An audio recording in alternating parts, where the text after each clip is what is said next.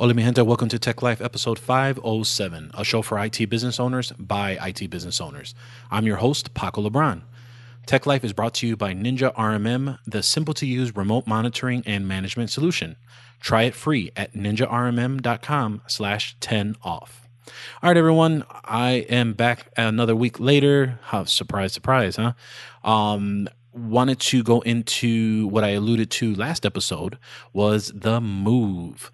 As everyone who had heard on previous episode, we were prepping for our move June 1st from our West Loop office over at 10 South Riverside Plaza in Chicago over to our new home at 159 North Sangamon, and that is over on Randolph and Sangamon Avenue, where the big explosion of growth is happening in Chicago in the West Loop.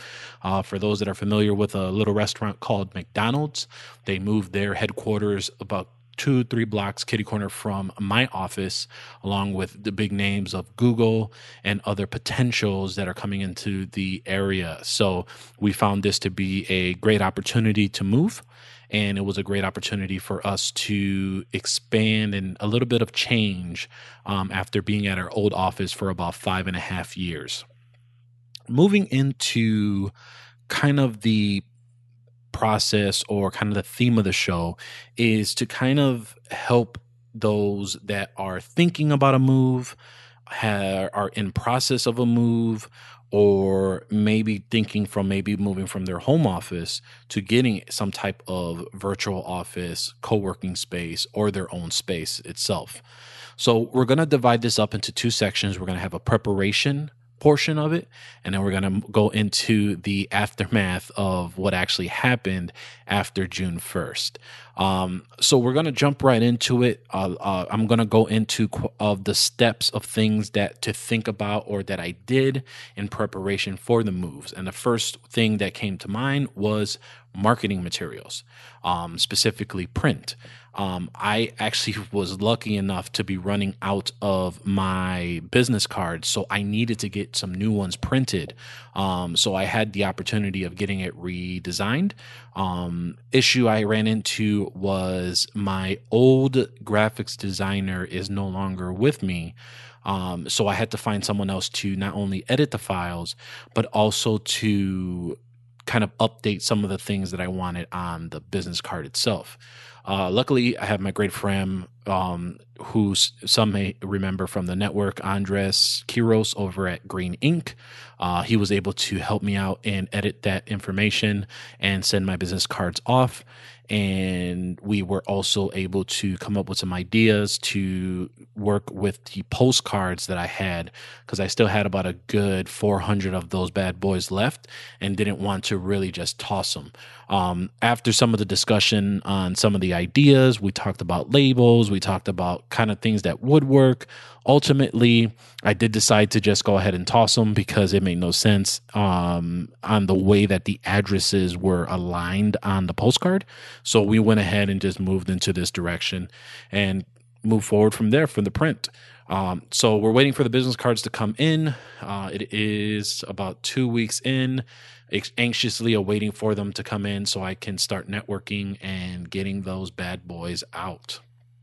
Another item that you want to go ahead and think about is your phone system. Now, I have 8x8, which of another host on the show dreads this system, but I personally like it. I've had them for the past 5.5 years, or no, about 4 years now.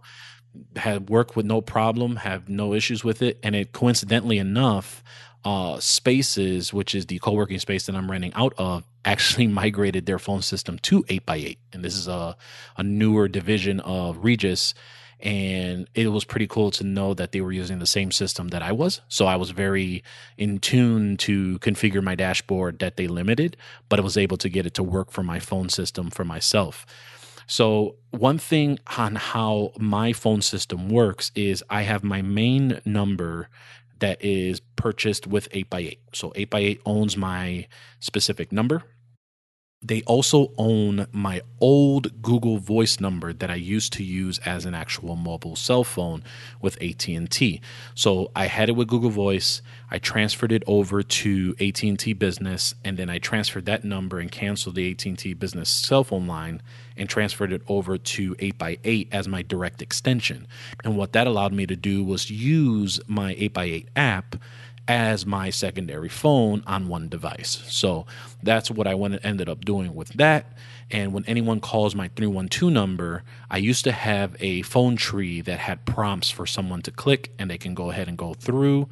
I found that was very intimidating and losing some of the aspects of my business or prospects that wanted to do business. So I went ahead and just changed it where it was just a greeting, and then it would go straight into my front desk at Regis, Joan, who had been with me for all these 5.5 years, knew my business, knew what laptops were there for available for pickup, and we just operated that way. So that's kind of how it's all been working. They took my messages and they just kind of moved forward from there. The change that's happening with Spaces is the front desk community manager, who happened to be trained by my rep or by my community manager at my old office. So I'm very acquainted with the community manager. Me and him have a good rapport. He understands my system. So I'm very confident when I made that move that I wouldn't lose that part for any businesses dropping off any repairs for for us to take care of. But the issue is with Spaces, which is again is a sister company of Regis, the community manager does not pick up the phones. It actually is sent to a call center in Dallas, which is Regis's call center, and they pick up the phone calls and kind of go from there. So I was a little displeased to find that out a little bit after the fact, but it is what it is. Sometimes I just cannot get to all my phone calls, so it worked out that it went to the call center and then send over to me. Unfortunately, it is only open for business hours, so it's a little something that I also am not too pleased with. But you got to take what you can get, and it's no additional charge, so can't really complain too much on that. Another thing that I had to prepare for was moving my equipment. So what I decided to do was move my entire home office. As everyone knows, that I was in a virtual office, so I didn't have a stationary place for my previous office. Now that I do, I ended up moving my entire home office down here. So that was everything from my monitors, my PC, my Dymo label printer for Repair Shopper, my duplicator, my toaster, you name it, my speaker system. Everything ended up coming down here. I still have to bring my file cabinet that I have from IKEA, which I'll send you what I'm using for, which keeps all my tools, my paperwork, all my cleaning supplies for PCs, things like that. And my Brother printer, because Spaces charges for every print that is sent from my PC. And I forgot what movie it was, but Homie Don't Play That. So, went ahead and got that, or I'm going to have to get that in here sooner rather than later, but that is kind of something to think of as well. So problem with my office is there's no loading dock. And there's horrible parking here. So I had to go ahead and get a buddy of mine come out with his truck, grab all my stuff, which was luckily just my PC, my 2 monitors and 2 bags, and brought everything over. I do have a locker over here as well, so it also allows me to put some of that stuff in there. So it really worked out for bringing all the stuff in there. But something to think about is to understand, will you have space? Will you have the time to go ahead and do all that, and making sure that your vehicle's not towed because there's no loading dock? So you want to make sure you're prepared for bringing all that stuff. And of course, there are other services like Dolly and other, TaskRabbit to help out with that as well if you want to pay for that if you don't have the help of any friends. So that's something to think about as well. Other process that I had to do was set up that system, and setting up a new system and a new guest process.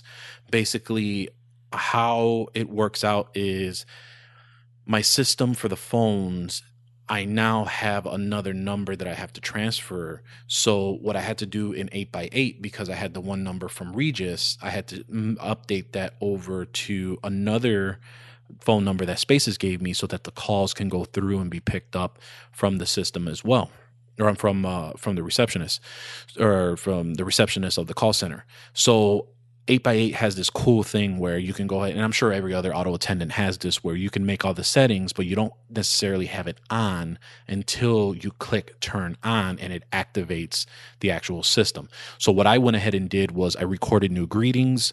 I went ahead and updated the call tree, and I also went ahead and set up the phone system and went ahead and put it out in there as well.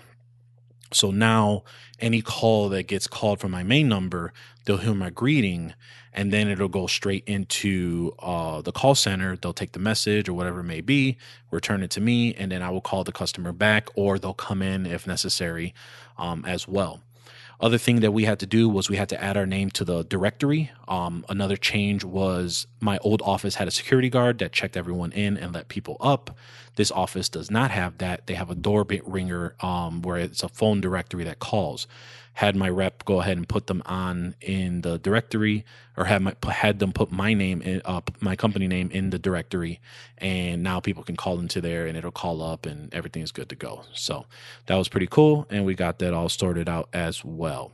Why don't we go ahead and take a break? There's a couple more things that we had to do as well, and we'll go back to the preparation portion of the show. This episode is brought to you by Ninja RMM, the easy-to-use single-pane remote monitoring and management solution to help you become more efficient, more productive, and more profitable. Ninja RMM understands what you need to help your customers, which is why their RMM solution is integrated with tools you use every day. With Ninja RMM, you can have a faster fixed response time, offer preventative maintenance to your customers. Ninja RMM provides patch management, antivirus, email, or SMS alerting. You can be set up and running quickly with minimum training, plus there are no contracts, so you can focus less on stress and more on your customers.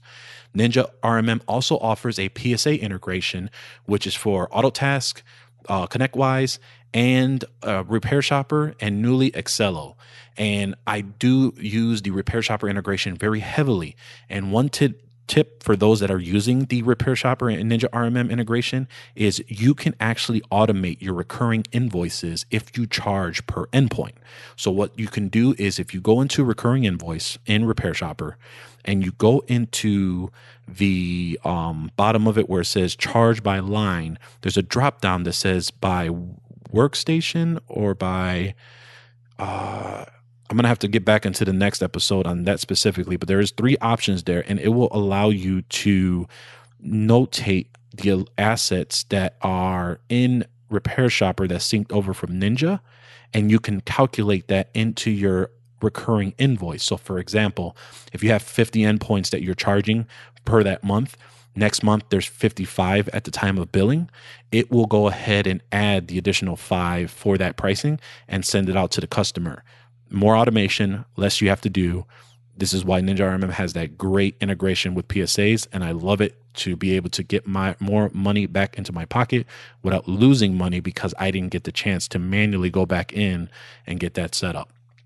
You have network visibility inside your RMM, easy to read dashboards, and powerful device search to create custom queries and export the list to keep your customers up to date on the hard work you do for them.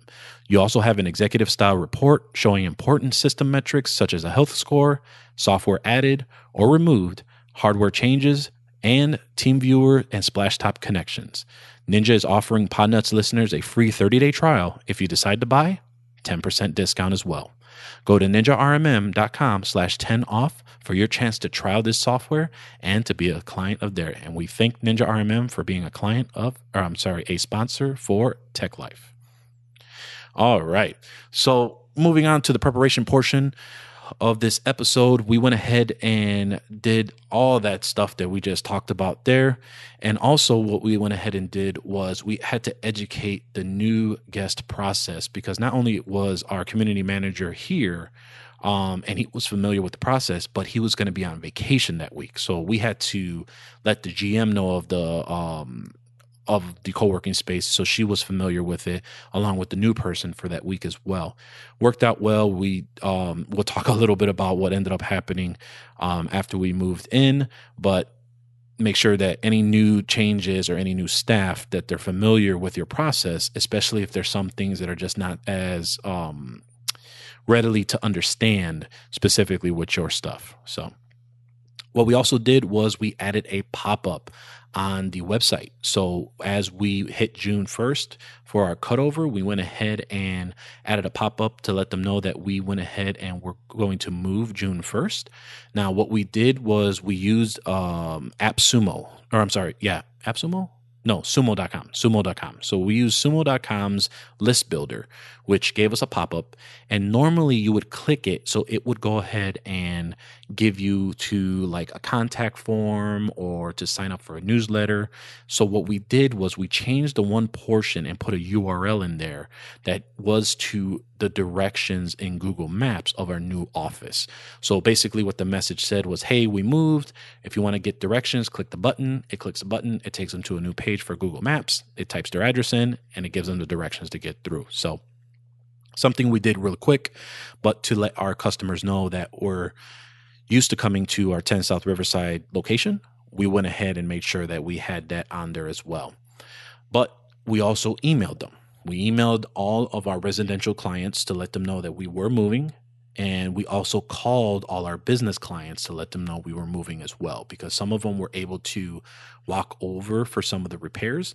Now that we're about 10 minutes from where we were, but for them, it was a 10-minute walk to our old office. So now it's about 20 minutes for them to walk over.